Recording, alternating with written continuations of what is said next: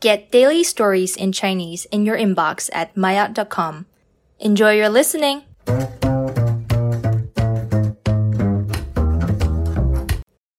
Maya 高级，三国演义的影响力。三国演义是中国古典四大名著之一，对中国文学略有了解的朋友，即使没有读过这部小说，也一定听说过它的名字。我们今天就来说一下这部小说的影响力，以及对于中国读者的意义所在。在四大名著中，《三国演义》是唯一的一部根据历史真实事件来改编的长篇小说。因为小说在古代文学地位很低，不像史著，所以小说希望攀附历史，这个很正常。而对《三国演义》的争议，主要就集中在虚构与非虚构、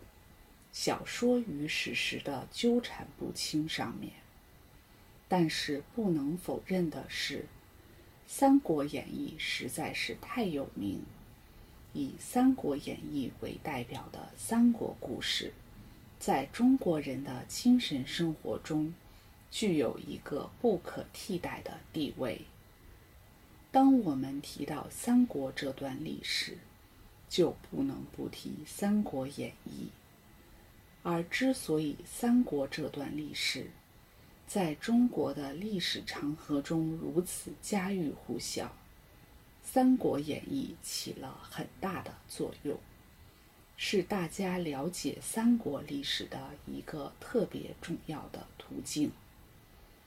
中国民间还有一句话叫老不看三国，为什么呢？据说是大家觉得《三国演义》里有各种各样的计谋，会把人教坏，尤其是很有阅历、很有人生经验的老人，即使不是坏人变老，也会被《三国演义》教成一个坏老人，所以才有了老不看三国这一说法。这部小说当中蕴藏着丰富的智慧和伦理，我们可以从三国故事里面发掘出很多跟中国人的典型形象相关的元素，比如说人和天命的关系，人和地理的关系，人和人之间的关系。汉代末期的时候，中国人的伦理观、价值观、人生观都开始发生变化。这些变化在三国故事中的流传之中，有些因素加强，有些削弱，一直影响到今天。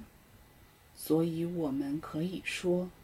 以《三国演义》为代表的三国故事，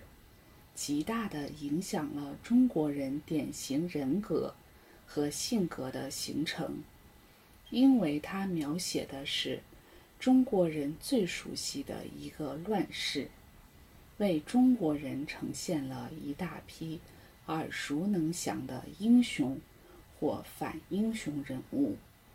比方说关羽的义薄云天，诸葛亮的足智多谋，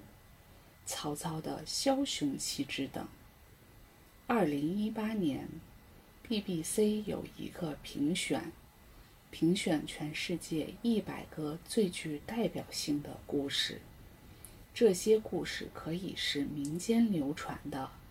也可以来自文学著作。评选结果公布出来，《三国演义》是中国故事里排名最高的，第21名。由此可以看出，《三国演义》无愧是中国最大的 IP 这个称号。